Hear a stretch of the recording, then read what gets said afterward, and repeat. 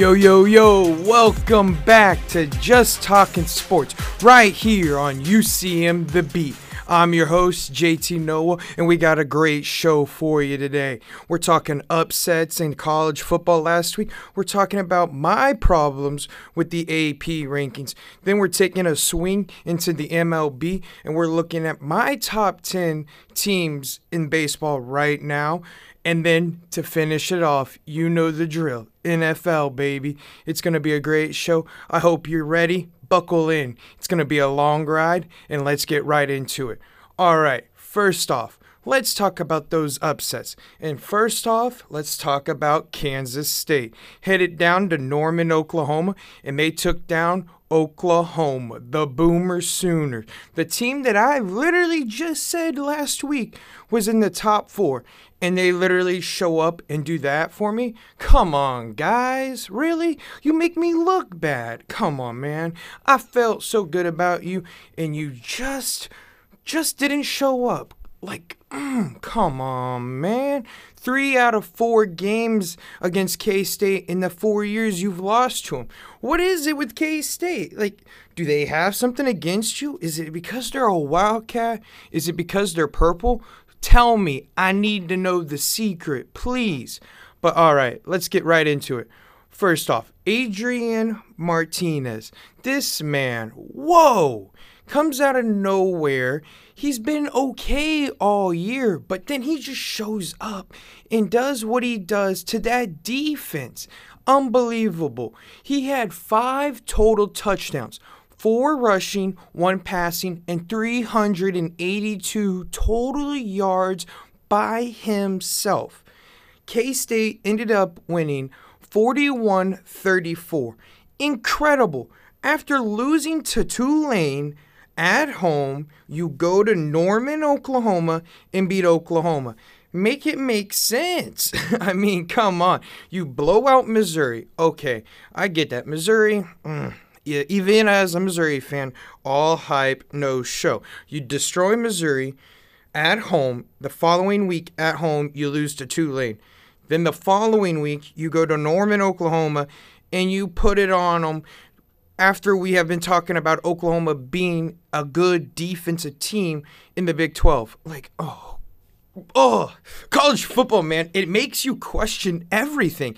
And right there is a prime example. You really thought Oklahoma was going to be good. And then they're like, no, we're done. We're not doing this. We'll lose to K-State like we do every year. Incredible.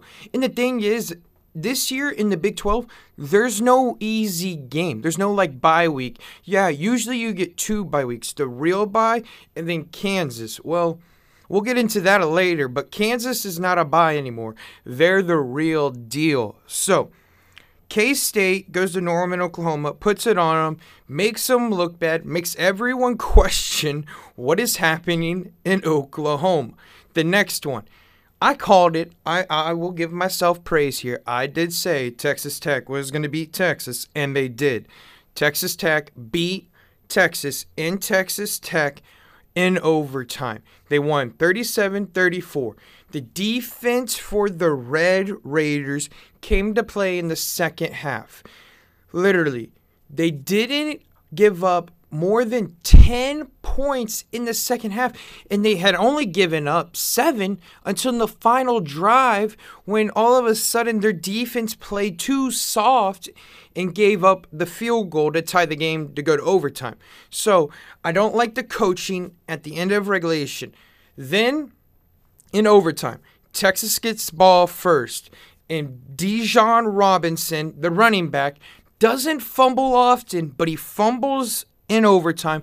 Red Raiders hop on the ball, get into field goal range. I mean, you're already in field goal range once you start overtime, but college kickers, they move the ball a little bit, make it more manageable and more comfortable for their likings, kick the field goal, and win. It was a great game. I think Texas Tech made the right adjustments at half. They were down by 10, came back, and won this game. I liked what I saw from Texas Tech. Listen, it's going to be hard in the Big 12. Usually, like I've said, there's a couple of teams where you're like, oh, little walkthroughs. No, this division conference, is going to be a tough one. And I think this is the prime example on why we need the playoff expansion, not explanation, expansion. Listen, there's going to be a team that wins the Big 12 that's probably going to have at least 3 L's, 3 losses on their record. And they're not going to get into the playoffs. And they're going to be a good team. That 3-loss team is going to be a good team. And they're not going to get in because you only get 4. And so that one slip up is going to cost you. And we're going to see who is going to be there at the end. But it's going to be costly. And that's why the playoff expansion is so big to me for college football. All right. Let's move on to this. I'm going to say it. There is a problem with the AP rankings in the top 25. I'm going to give you 3 teams. 2 of them are ranked, 1 is not. And I want you to tell me who you think should be ranked. And if all 3 should be ranked, that's fine. But one of them's not. All right, Team A. First game was at East Carolina. They won 21-20. Second game at home against Charleston State. They won 55-3. Texas Tech. And they won at home 27-14. And then at home against UConn, won 41-10. Team B played at home week 1 against New Mexico State, won 38-0. Second game, Western Illinois, they won at home 62-10. Week 3, at home once again. Colorado comes to town. They won 49-7. And last week, at Michigan State, their first road game, and they won 34-7.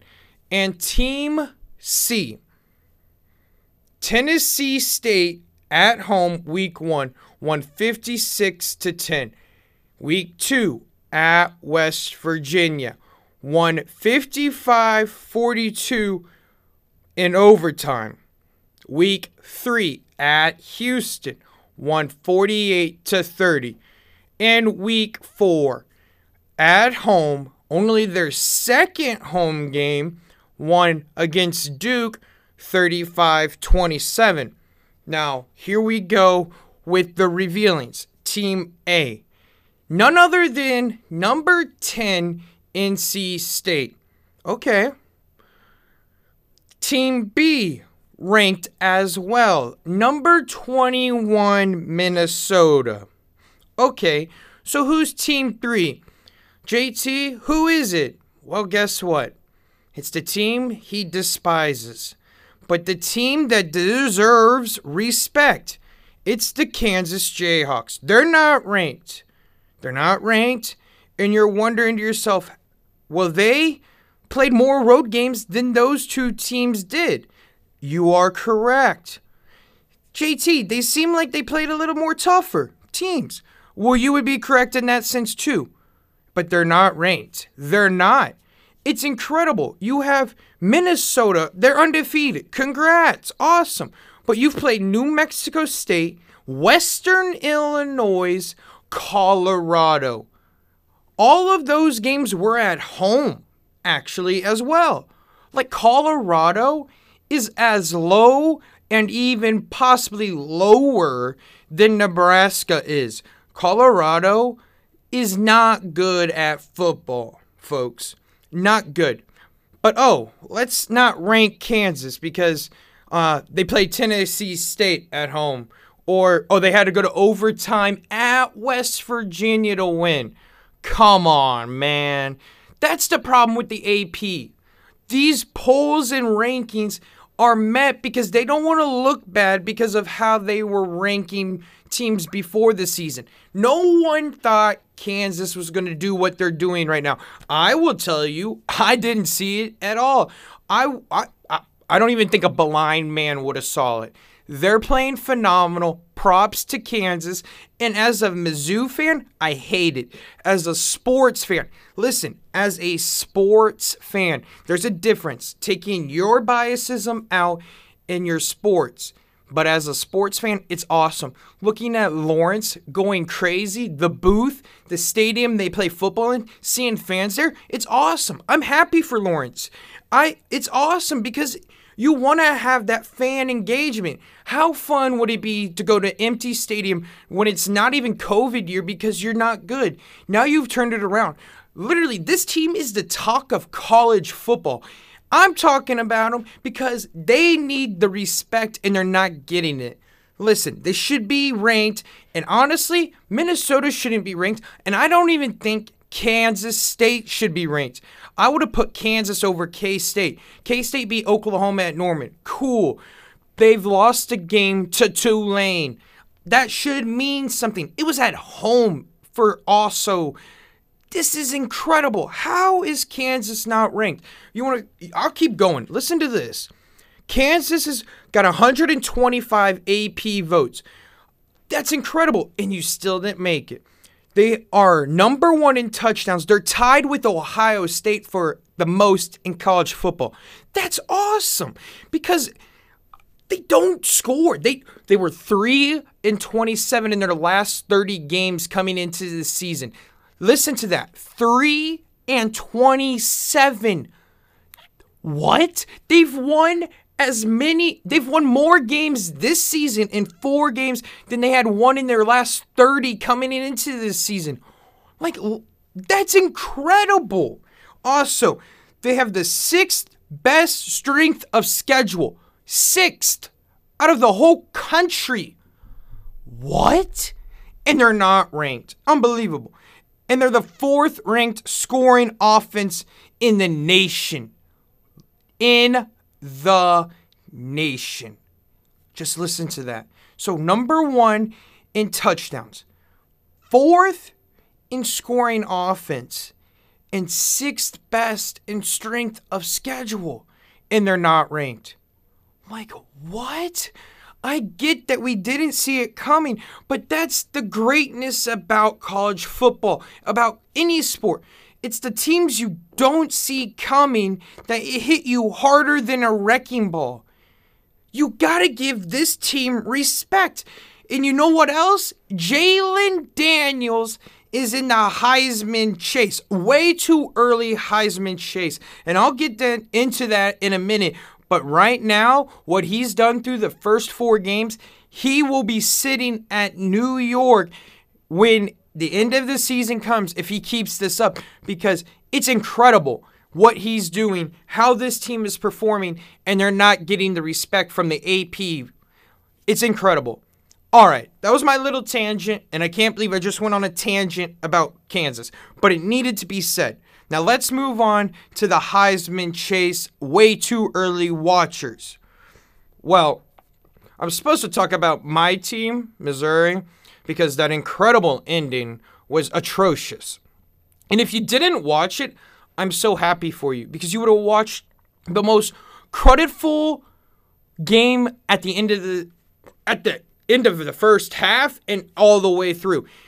At halftime, it was 14-14. No one scored in the second half. Crazy stat, 12 straight punts in the second half, and 8 of those were 3-and-out punts. Like, dude, what? Incredible. And then Mizzou's kicker, Melvis, missed a 26-yard field goal at the end of a regulation to keep it tied. And then to put the cherry on top for Missouri fans, my man, the running back, Pete, he fumbles as he's walking into the end zone and Auburn recovers. Unbelievable. So, yeah. Go Kansas, apparently, because Kansas is on top of the world and Missouri's just crumbling in front of us. So, yeah, I'm hoping no one outside of the fan bases of Missouri and Auburn watched that game, because if you did, that's really bad to watch. That's almost as bad as watching the Sunday night football game with the 49ers and Broncos. But that's for another story. Now on to the Heisman watch. And in number 1, it's going to stay with C.J. Stroud. the Ohio State quarterback. He has 16 touchdowns, a 95.4 QBR, which is second. You're wondering who's number one? You'll find out. And he has 1,222 yards. That's why he's in front. Plus, his team is ranked number 2. In my rankings, they're number 2 because I think Ohio State is playing really well. Alabama's looking shaky. At number 2, here it is, Jalon Daniels. Jalon Daniels has a 98.0 QBR. That's number 1, folks. He's above C.J. Stroud, Bryce Young, you name it. Jalon Daniels for Kansas is leading the nation in QBR. He has 11 touchdowns, 890 passing yards, so not as much, but here's the kicker. He has 320 rushing yards. So yeah, he's using his legs more than any of the other quarterbacks on this list, and it's working to his advantage. He's using his legs. He's making himself a dual threat QB. At number 3, Bryce Young, the QB, Alabama. 13 touchdowns, 1,029 yards. So he started off slow, and we're going to see how he plays when he goes down to Arkansas. At number 4, this one's hard because he's a tight end, and I was scared to put him on my list at the beginning of the season because if you usually use a wide receiver or tight end, it means the quarterback's playing well. Well, in this instance, it's not because of that. It's because they're utilizing him more than you would think. He's getting rushing touchdowns, folks. He has 3 rushing touchdowns and 2 receiving touchdowns. So he has 5 on the season. But the big thing is he's getting those rushing touchdowns. This is a big body tight end.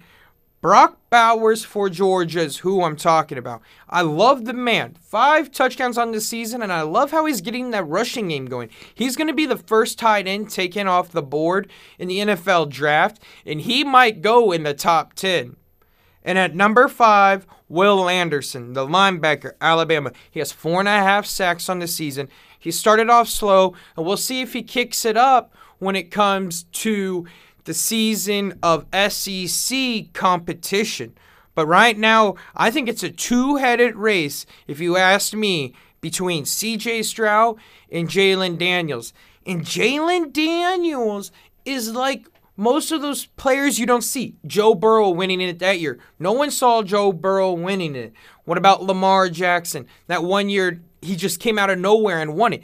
Jalon Daniels is like that person. He's the one no one saw coming and who can snatch it from the favorites. And if you placed money on Jalon Daniels to win the Heisman, you might be in for some big cash takeouts at the end of the season. All right, games to watch and upsets for this coming week in college football. Last week I went 2-2. Just saying, 2-2. You might want to listen to me. All right, these are the games to watch. There's a lot because conference play's kicking it up. First one, number 7, Kentucky heads to Ole Miss, number 14. Ole Miss is a 7-point favorite. And as much as I don't like Ole Miss, I like Will Levis a lot for Kentucky, the quarterback. Give me Kentucky to win and cover. Number 9, Oklahoma State versus number 16, Baylor. Man, Baylor's a 2-point favorite. I get it. They're home. This is going to be a tough one, man. I really like the Cowboys in this. Baylor lost early to BYU. It might have helped them. But Baylor, Baylor is still trying to find their way. Oklahoma State hasn't played anyone like Baylor has. Like I said, Baylor went to BYU. But I'm going to take Oklahoma State, the Cowboys. I like Oklahoma State. I think Oklahoma State can win the Big 12. Number 10, NC State versus number 5, Clemson. This is the game of the week most of the time, most of everywhere, and it is this week. Give me Clemson. Clemson played close last week against Wake Forest, and I just don't know. I don't trust NC State. I trust Clemson more and Dabo Swinney, so give me Clemson. And I think they will cover the 6.5. Number 22, Wake Forest versus number 23, Florida State. Wake Forest coming off that home loss to Clemson in overtime, double overtime, excuse me. Florida State, the team, like most others on this teams that we didn't see, was one of them is Florida State. Undefeated, at home, 7-point favorite. Give me Wake Forest. I think Wake Forest bounces back from that loss. It was a close, tough loss. But I could also see them losing because they gave it their all trying to beat Clemson. So now I'm second guessing myself. What's new? I'm going to stick with my Wake Forest pick because they'll win. But if Florida State wins, Florida State's covering the 7. That's how I see it. Wake Forest wins or Florida State wins and covers. But I'm taking Wake Forest. All right, number 2, Alabama. 17.5-point favorites on the road headed to Arkansas. Arkansas just lost a tough game to Texas A&M. I'm going to take Alabama, and I'm going to say Alabama covers. Listen, Arkansas plays a tough game against Texas A&M. Arkansas then goes at home to play Alabama. That's a recipe for disaster. You gave it your all against Texas A&M. Give me Bama to win and cover the 17.5. Now, my upsets of the week. These are weird ones, but it's because of the favorite. Like as in point favored. Iowa State heads to Kansas in Lawrence, and Iowa State is a 3-point favorite. Make that make sense. Iowa State isn't undefeated. They've lost a game. Kansas undefeated, and they've played tough opponents. I like Kansas at Lawrence. Give me Kansas to win. And the other upset, which another one that makes no sense in the points favoring, it's Indiana versus Nebraska. Indiana heads to Nebraska. Nebraska is a 5.5-point favorite. And if they bring out what they brought against Oklahoma, they will get stomped. I don't like Nebraska.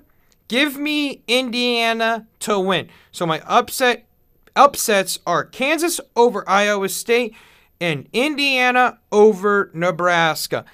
Just because those two teams, which you wouldn't think would be favorites, are favorites. And that's why I have to go against them, guys. I think Kansas is better than Iowa State, and I can't believe they're not favored, so I'm going to take Kansas. And I don't like Nebraska, so give me Indiana. All right, guys, when we get back from this break, we're taking our bets, and we're swinging right into the MLB side of this. All right, guys, right here on UCM The Beat with Just Talking Sports. I'm a retired school psychologist, and helping people was my thing. After my stroke, when Meals on Wheels started, I was on the other end of the stick, so to speak. My name is Julius Gaines, creative writer, poet, photographer. 1 in 6 seniors faces the threat of hunger, and millions more live in isolation. Drop off a hot meal and say a quick hello. Volunteer for Meals on Wheels by donating your lunch break at americaletsdolunch.org. This message brought to you by Meals on Wheels America and the Ad Council. Hey y'all, I'm Blake Shelton. I love that country music connects people all over this great nation, but unfortunately so does something else, childhood hunger. 15 million children struggle with hunger in America. That's why the Feeding America nationwide network of food banks works to rescue our surplus food to help provide billions of meals to families in need across the country. Join the fight against hunger at feedingamerica.org. Together, we can solve hunger. Together, we're Feeding America. Brought to you by Feeding America and the Ad Council. Juice, Mom! Juice, juice, juice! Mommy, why are we going to the store? Mom, I want Mommy? juice! Mom! Juice, juice, juice! Mom! Your child will have different needs at different stages of life, and that includes the car seat. See, car crashes are a leading killer of children ages 1 to 13. Protect your child's future at every stage of life. Go to safercar.gov/the-right-seat. A message from the National Highway Traffic Safety Administration and the Ad Council.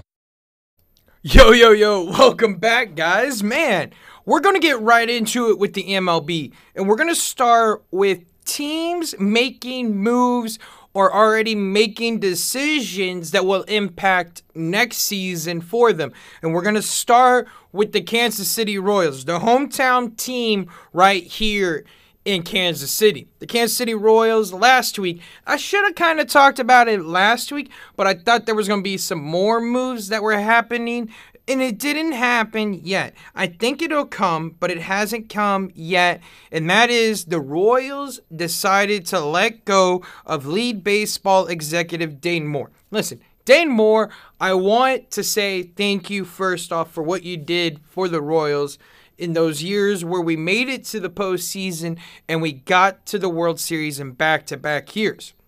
Listen, props off to that. But ever since then, it's been shaky, and you've made some moves that haven't worked out in our favors for you, and nothing has gone well at all. Listen, back-to-back AL pennants in 2014 and 2015, which obviously, in 2015, the Royals won the World Series, so that's the big news. They lost the year before to the Giants, Game 7. Madison Bumgarner, probably one of, if not the greatest World Series and postseason pitchers and pitching numbers to ever have come through, and we just couldn't get through that. But then that following year where we made some more moves to make the team just a little bit better, and we almost lost to the Houston Astros. Come back in that Game 4 to tie it up, bring it back to Kansas City. We won that series. So it is great that he did that. But like I said, ever since then, nothing's happened good for us. The farm system's been building, and we'll see what the Royals do from now. I think Mike Matheny might go at the end of the year, but we'll see. Then, moving on to another team making moves, that would be the Miami Marlins. They're going to let Don Mattingly go at the end of the year, and he went 437 wins to 584 losses. A lot of games, not many wins, but he only had one winning season in 7 seasons. That's right, one winning season in 7 seasons. Not very good for my man Don. They made the playoffs in 2020, but also that was the pandemic-shortened season. They went 31-29. So if you're thinking, they probably wouldn't have made it in a full season. And then it was their first playoff postseason appearance. Words can be hard. Since 2003. So he did have that one good moment, but other than that, he's been no good for the Miami Marlins. We'll see what happens with them and their coaching looks. We'll see what they do. I like the Marlins. I think they're young, and there is a destination for them in the near future. And I think they need to bring in a young, more versatile manager that can work with these guys. And we'll see what they do. Now let's move on. As we're talking about young, let's talk about the youngest team in baseball, those Cleveland Guardians. They clinched the postseason spot by winning the AL Central. Incredible job by them. Like I said, youngest baseball team in the baseball world of major leagues. It's the first team to win a division with at least 16 rookies that puts in the major leagues. The Guardians have done 2 things that I think make this team scary come postseason. Just like the Royals when they went to the postseason in those years in 2014 and 2015. Listen, they put the ball in play, they make the defense make plays, and they have this spectacular defense with a great back-end bullpen. Their closer leads the league in saves. It's great. So you put the ball in play, make the defense make the plays. Your defense makes spectacular plays, and you have that pitching in the bullpen that can close the game. Just like the Royals. The Royals didn't make errors. This team for the Guardians does not make errors. So if they're going to do something like this with a young team, it's awesome because they have the recipe to make big-time plays and big-time upsets. Yankees, if I'm you, you don't want part of the Guardians. The Astros, they can deal with the Guardians, but no one wants to play this team in the Guardians because the Guardians will make that series living hell for anyone because there's no purpose for what they could do. They don't make errors. You will have all the pressure on you. These young guys, they won't care. They're out there having fun. No mistakes. Let's just put the ball in play. Let's bunt over, get the ball moving, and we'll bring in our closer and our back-end bullpen that is shut down. So that's beautiful. I like what the Guardians see. And like I've said, I see so much of like the Royals when they made the postseason. And then the big news that happened while I've been gone for the week. I mean, I haven't been gone, but you know my show only comes out once a week, Thursday, noon to 1 every Thursday. But here's the big time news. Albert Pujols in L.A. Friday night, 700. Yeah, that's right. He hit 700th home run, also with 699. It was awesome, amazing, spectacular. Doing it in L.A. had to be awesome. Listen, I've thought of many ways that where Albert Pujols didn't want to hit it, and I'll tell you, you want to hit it in St. Louis? I know he did. LA would be second, and honestly, people think I might be crazy, but I think he wouldn't have mind hitting it in Kauffman Stadium at third, just because Kauffman Stadium is still in this state, and a lot of St. Louis fans would have been at the game, because, I mean, let's be real. Royals fans aren't going to show up. I just say, but LA would have been literally top right there with Busch Stadium just because of him playing there last year. And like he said in an interview after hitting it, they made him feel happy and enjoy the game last year because he was thinking about retiring. They re-signed him, and he enjoyed the game, and he came back one extra year, and he hit 700. Awesome.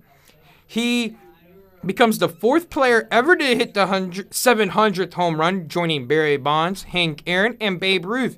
Now, Pujols joins a certain little category for himself because he's the only one to hit 699 and 700 on the same night in the same game. So props off to you, Albert Pujols, the machine.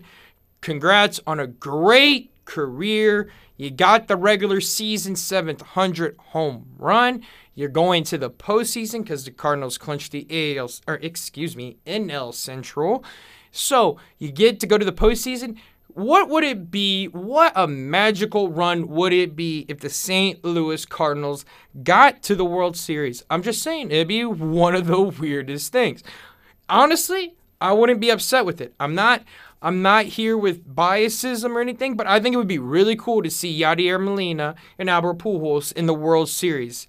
We'll see what happens. That NL is stacked and loaded with firepower teams, so it'll be very hard. But just think about it. The baseball gods may be listening and saying, ooh, that'd be kind of fun. All right, let's move on to my first ever on the show top 10 power rankings for the MLB. And let's start off with number 10. Actually, I got an honorable mention. This one's going to be a little funny. Honorable mention, Philadelphia Phillies. They're 83-71, and they're a half-game lead over the Milwaukee Brewers in the wild card. But listen, the Phillies are losing at a drastic pace. They've lost 3 straight. They're slipping up. You don't like to see it if you're a Phillies fan, and it's the bullpen. Their bullpen is not good. Will they clinch together and find a way to hold on to the last wildcard spot? We'll see. But the Brewers are right on their tail. And at number 10, the Milwaukee Brewers. 83-73. My biggest problem with the Brewers, though, is inconsistent offense. One day they'll show up and score 6 runs. The next day we'll get 2 whole hits. There's no consistency with the baseball bats and the swinging. Got to find consistency because if you don't, the playoffs will end sooner than you think and you won't even make it, bud. At number 9, the Tampa Bay Rays, 85-70. Once again, it's like the hitting. Their hitting is just like, Their bullpen is, You got to find something, Tampa. You got to keep it going. And another big thing has been injuries. But hopefully they can get healthy and get right. But right now, they got to find a mojo. That hitting and bullpen have got to get in a team meeting and figure it out because they need to be better. All right, number 8, Toronto Blue Jays, 87-69. Their starting pitching after Manoah has been very bad. Alex Manoah has been a superstar this year for Toronto. Other than that, where is it going? I don't see anything. It's not there. Gotta find some more starting pitching depth. At number 7, the Cleveland Guardians. Listen, there's things I will say that worry me about the Guardians. Even though they have been great this regular season with no error, like very few errors. Obviously, they've had errors. But the thing going into the postseason is now everyone's eye is on you. So right now, in the regular season, you're like hunting the hunted, but now you're the hunted because they're like, oh, you're actually good. So now the eyes are on you. So will this young team start to crumble a little more? We'll see. But that youth is a little bit to be worried about. Also, number 6, St. Louis Cardinals, 90-66. Now, we talked about the Guardians and how good their defense is. Their defense for the Cardinals can be shaky. There have been some games where the defense just doesn't show up. They'll throw a couple errors, cost them some runs, and they'll lose the game. So they've got to be more consistent on that defense. The Atlanta Braves is at number 5. There's 97-59. Can they close close games in the bullpen? With their bullpen. Their bullpen has blown so many saves. There was a couple games where they could have won, and they could be in first right now in the NL East. Instead, they blew it, and now they're sitting in second in a wild card spot instead of home field advantage for winning the division. Number 4 is the Yankees, the New York Yankees. They're 96-59. Listen, I'll say this. The Yankees, they are not scary. Like, that offense, there's a couple batters. Aaron Judge, Anthony Rizzo on a good day. But I'm just saying, there's not that many scary bats. You either hit a home run or it's an out usually for this Yankees team. So I'm scared when they go up against a good pitching staff, a.k.a. the Houston Astros. What will they do? Houston has owned them, and we'll see if that continues. I'm scared if I'm a Yankees fan because you have nothing outside of Aaron Judge. So what happens if he has a bad day? That's all I'm going to say. Number 3, the New York Mets, 98-58. Will pitching haunt them, or will the injuries haunt them? Listen, pitching injuries have happened, and it's not look good. The inconsistent pitching injuries, Max Scherzer, Jacob deGrom, they've been injured, and if they come back, will they be the same for the postseason? That's the one worry I have for the Mets. Awesome. Number 2, Houston Astros, 102-54. And the only concern I truly have for the Houston Astros is their catchers. I know, Houston. Don't come at me. All you care about with your catchers is defense, but they are not good hitters. They have the MLB worst .551 OPS, folks. Horrible OPS, a 551 OPS. Not good. It's the worst in MLB. They've got to find something, and maybe they don't. It has worked all year, but that could come to bite them with no catcher that can hit consistently. And number 1, it's the Dodgers, Los Angeles. They're 107-48. And the only real concern I have is their bottom of their lineup. It can get sketchy, and then there is times where their pitching does hurt them in the bullpen. Say a starter goes a little bit shorter than normal, and then their bullpen comes in. Their bullpen is not deep where it can go top to bottom and be scary. That's the one concern I do have for the Dodgers. But other than that, those Dodgers, I think it's a collision course right now for the Dodgers and Astros to meet in the World Series. The only team that I could see coming out from the NL other than the Dodgers would be the Braves, because the Braves always pull something out of their hat, and it works. And the only team I could see maybe for the AL, I mean, the AL is just like, I'm not saying the Yankees. I don't trust the Yankees. Honestly, I would have to probably go Blue Jays, and I can't believe I'm saying that. That's how crazy it is. I just think the Astros are so much better than anyone in the AL. So that's the power rankings. We'll see what happens, but my first power rankings, let me know how I did. Alrighty, guys, when we come back, it's the NFL, your favorite time of the show. We got Pro Bowl talk. You're like, whoa, Pro Bowl talk, talking about week 3 and hopping into week 4. That's right here on UCM The Beat. Did you know that the University of Central Missouri has been leading innovation for nearly 150 years? With more accreditations and more qualified faculty members, our commitment to academic success is unparalleled, and we make sure every student receives the support they need to graduate on time and with less debt. So whatever opportunity you're looking for, make your impact sooner at UCM, with campuses located in Warrensburg, Lee Summit, and online. Find out more about UCM and the power of opportunity in action at ucmo.edu. I can't believe he found them. He seems sorry. We very clearly told him not to look up there. I'm honestly impressed that he was able to do it. Right? What, did he balance on that big chair? Yeah, I mean, I guess he'll just know what his gifts are this year. I really thought we had hidden them well. If they can find their presents, they can find a gun. 911, what is your emergency? Every day, 8 kids and teens are unintentionally killed or injured by loaded and unlocked guns. Learn how to make your home safer at endfamilyfire.org. Brought to you by the Ad Council and End Family Fire. Yo. Welcome back to Just Talking Sports. I'm still here, JT Noah, like usual. It's time to hop in and throw some footballs in the NFL. But we're going to talk about the new changes that the NFL announced this past week about the Pro Bowl. Let's get right into it. The Pro Bowl is no more. Let's just say that. Pro Bowl, bye-bye. See ya. Now it's a week-long skills competition, and at the very end of this week-long competition, it's a flag football game. I mean, most people are like, isn't it already flag football? No, get it straight. It's a two-handed touch football game with pads on. Come on, man. Anyway, now it's been a full contact game, event since 1951.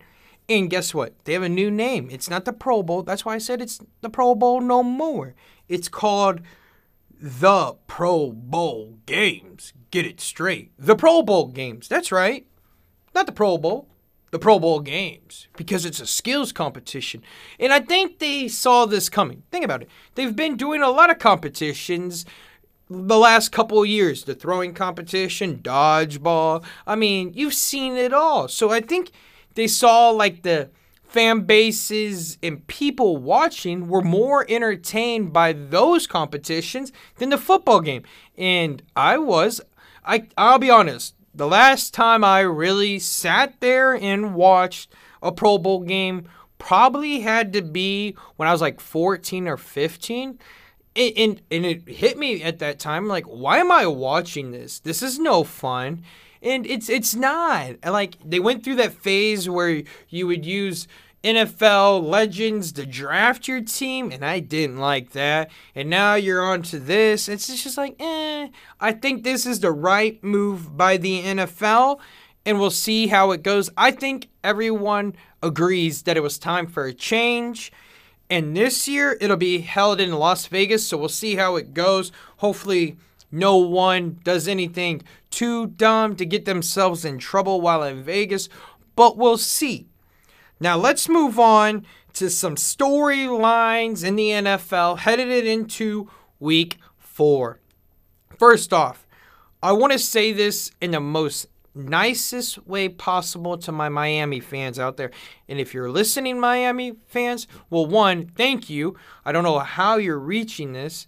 And 2, I hope you're being safe out there with the hurricane. I totally hope everyone in Florida is okay.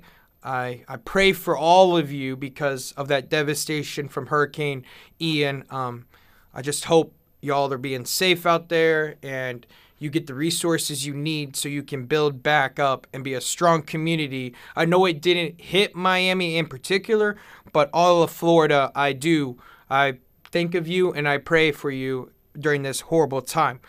But going back to the Miami Dolphins, you got to pump the brakes, folks, with that Tua is the GOAT kind of thing. Listen, whoa, dude, you're crazy. That's what I think. 1, 2. Tua destroyed a young Baltimore defense in the fourth quarter who blew bunch of coverages. So I'm proud of Tua for hitting the open man. And 2, you played the Buffalo Bills practice squad defense, I'm pretty sure, because there was 8 starters out for that game, and if I'm being real, you still should have lost that game, but that's for here or there. Tua, if you go out tonight and you perform well, and there's like nothing like I can see that you done, and you win this game against Cincinnati tonight, then we will talk about, okay, maybe Tua is this guy that everyone was wrong about going into the year. But right now, I'm still questioning you, and I'm sorry, Tua. I have to. All right, number 2, Doug Peterson. Dougie P. This man, I don't know why we really questioned it, but we shouldn't have. Listen, Doug Peterson is got to be the front runner for Coach of the Year. What he's doing with Jacksonville, insane. I love it. It's awesome. We'll see what happens. They're 2-1, shutting out the Indianapolis Colts 1 week, and then the next week, obliterating the Chargers at LA. Incredible. Dougie P. And I don't know why. Like I said, we questioned him. Listen, he did this with Carson Wentz and Nick Foles, got to the Super Bowl, and won the Super Bowl for the Eagles. So I don't know why we thought, oh, the Jags and Trevor Lawrence can't do anything because they're bringing Doug Peterson in. Doug Peterson is the main reason the Eagles have a Super Bowl championship. So I do give credit to Doug Peterson, and I don't know why we didn't see it coming. Also, we got to stop with, oh my gosh, Patrick Mahomes and Eric Bieniemy were arguing before halftime. Folks, it's a competition. It happens all the time. I bet it happens more than you think. It's just behind closed doors and there's no cameras. Pump the brakes. It's going to be okay. They're going to find it out and we'll see. I do believe the offense is going to make a change this week against a really good Tampa defense. And I think it's going to make a statement. They need to do that. We'll see if they do. Also, so much for the AFC West being that top dog division, right? Yikes. 0-3 Raiders, 1-2 Chargers, 2-1 Broncos, and 2-1 Chiefs. And it's incredible. The Broncos could be 3-0 if they didn't fumble twice at the goal line and that horrible time management in Seattle, or they could be 0-3 because the Texans had a chance to win, and the 49ers would have won if Jimmy G doesn't step out of the end zone, out of bounds for a safety. But then again, as I'm thinking of it, he also threw a pick 6 on that same play. So maybe he made the smart decision by stepping out of the end zone because he knew he was going to throw the interception. I don't know. But what I do know is if I'm the defensive coordinator for the 49ers, I'm furious. Like, how do we lose? And I gave up 9 whole points. You scored 10. Like, what? Unbelievable. Oh, that's crazy. And another thing, this is why we love the NFL. Listen, Bills, Chiefs, Buccaneers, and Chargers all lose. Chargers, they're going to Charger. They're poor. I don't know what to say to Charger fans anymore. One thing is why were all your starters out there when you were down 38-10, especially the man, the myth, Justin Herbert? I don't get it. Now you lost Slater for the season. Bosa's on IR. Herbert is very questionable with his injury. So the Chargers are going to charger. The Bills didn't have a defense. They had a practice squad defense. The Chiefs special teams literally didn't show up. And Tampa has got injuries on injuries on injuries. So this is why we love the NFL, we love sports, because any given day, one team can win and one team can lose. Now let's move on to the power rankings. And I tell you, this power ranking was wild. I don't know. Like, y'all can come at me, but this has got to be crazy to me. It's crazy, right? Like, what? Like, so many teams, and who would have thought the last two undefeated teams would be the Philadelphia Eagles and the Miami Dolphins? The Miami Dolphins? What? I'm befuddled. Unbelievable. All right, number 10, the Los Angeles Rams. Not ranked last week. They're 2-1. Here's what they got to do. They got to be better on offense. Stafford's got to get the ball to his playmakers. Cooper Kupp. What is wrong with Allen Robinson? Cam Akers has got to stop fumbling. I mean, he's got Butterfingers. Stop eating the Butterfingers before the game, Akers. Come on, man. Number 9, Jacksonville Jaguars. They're 2-1. And my biggest question right now, is this a hot streak just to begin, or is this something they can keep going? And I think they can. It's going to be fascinating to see, but I think Trevor Lawrence is playing phenomenal. That defense is flying around, and so we'll see. I think it's going to be a big test this week for them playing the Eagles, and we'll talk about that game here in a minute. Number 8, the Baltimore Ravens, and people are going to be like, why do you have them so low? Well, they were ranked 9 last week. They won, and they're 2-1. They beat the Patriots. But my biggest question to them is their secondary. Will their secondary produce game in and game out? I know they're young, but you got to learn and you got to stop the mistakes. They busted coverages. So they've got to figure something out, and they got to do it fast. Number 7, Minnesota Vikings. I almost didn't even have them on the list because I thought they were going to lose. They were number 8 last week. They're 2-1.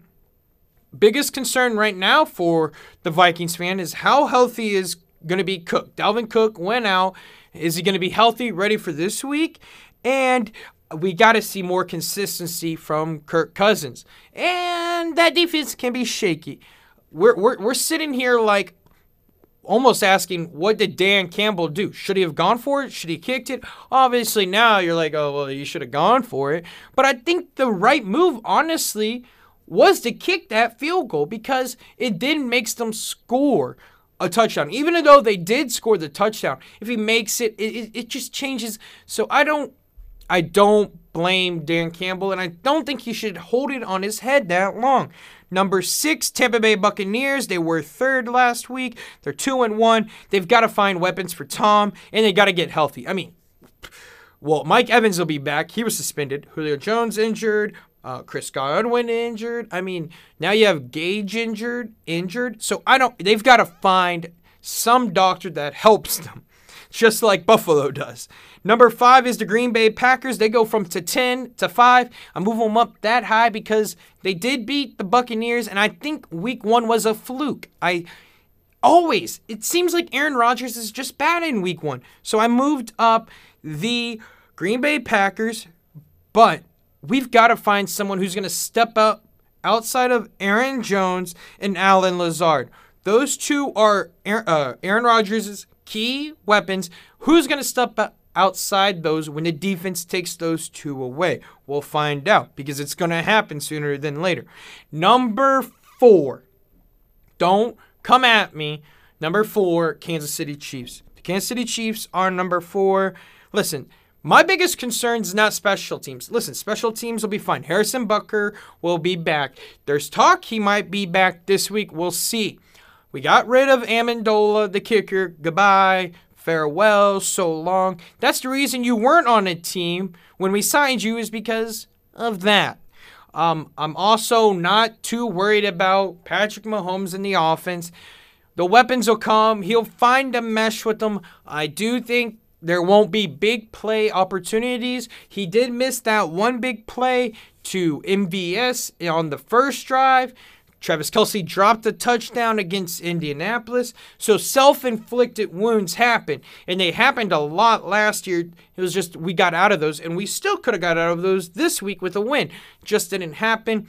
My big concern is offensive line / run game. Listen, offensive line was supposed to be spectacular. They were supposed to be number 1 in the NFL. And I knew they wouldn't be number 1 because I liked the Eagles' offensive line more than ours. But they haven't shown anything. Orlando Brown doesn't take a big contract and thinks he deserves more. Well, his agent, I should say, is going to be taking film from last year's and not this year's, because I'm pretty sure I counted 3 times my man Orlando Brown was sitting on his butt because he was getting bulldozed over. So, Orlando Brown, my friend, can you please block for my man Patrick? So in the run game, Clyde Edwards-Helaire, 7 rushes for 0 yards. You heard that right. 7 attempts for 0 yards. Crazy. Blasphemy, my friends. How's that happen? I don't know. We'll see if they can figure it out, but they've got to find some consistency with the run game. Number 3, the Miami Dolphins. Yep, I put them ahead of the Chiefs. The Dolphins are 3-0. They were number 6 last week. They beat the Bills. They beat the Ravens. So props off to you, Dolphins. I don't trust you enough to move you ahead of the Bills, and you'll see. But I still need more answers from Tua. So until then, sorry, you're not going ahead of the Bills, and that's because I have the Bills at 2. Not 1, 2. The Bills would have won this game hands down, smoke shop away, if they had their defense. And I know injuries are a part of the game, and that's fine. But not even just that. There was some bad plays in this game that helped the Dolphins big time. Before halftime, Josh Allen fumbles the snap to spike it. That would have set up a field goal. He fumbles it. You can't spike it because that's intentional grounding. That means you run the play and they lose all the time to kick the field goal. So that's no good. You also have them outgaining you by almost 200 yards on offense.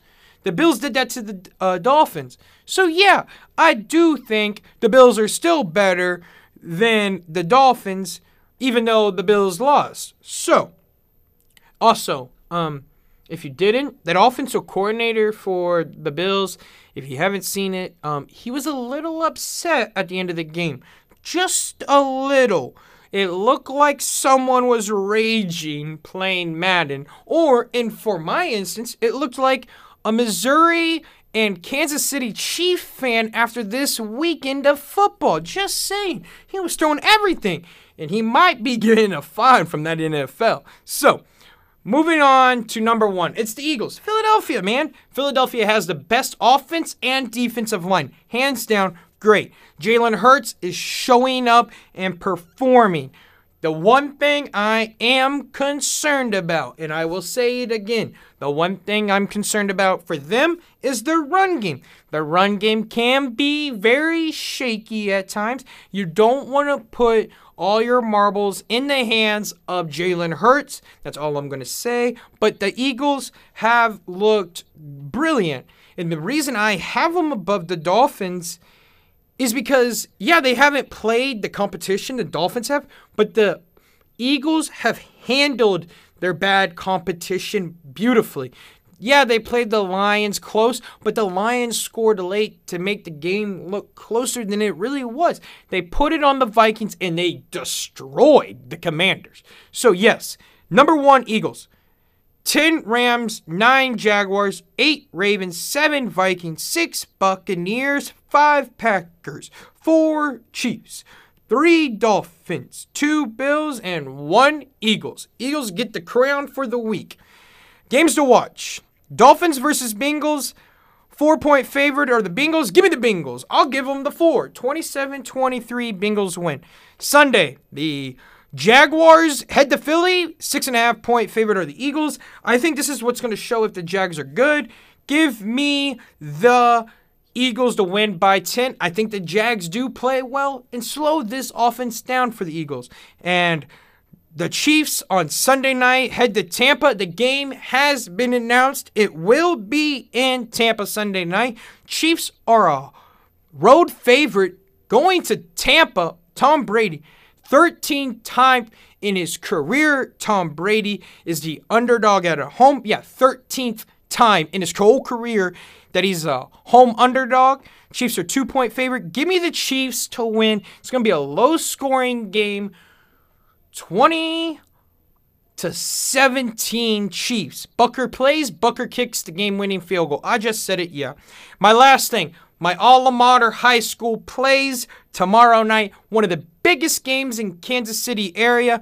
Lee Summit North. High-powered offense. Heads to Raymore Peculiar in Peculiar, Missouri, to face the 4-1 Panthers. The Broncos are 4-1. It's going to be a very great matchup. The defense for the Panthers scares the living crap out of me because they can't stop anyone. And we'll see if the Broncos defense can stop the high-powered offense of the Panthers. It's going to be a high-scoring game.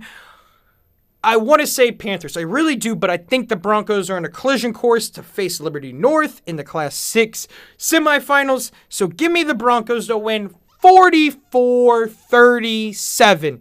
There you go, folks. I hope you enjoyed. Next week's going to be phenomenal. You know the drill. I'm here every Thursday, noon to 1 on UCM The Beat, just talking sports. Come listen to my beautiful voice.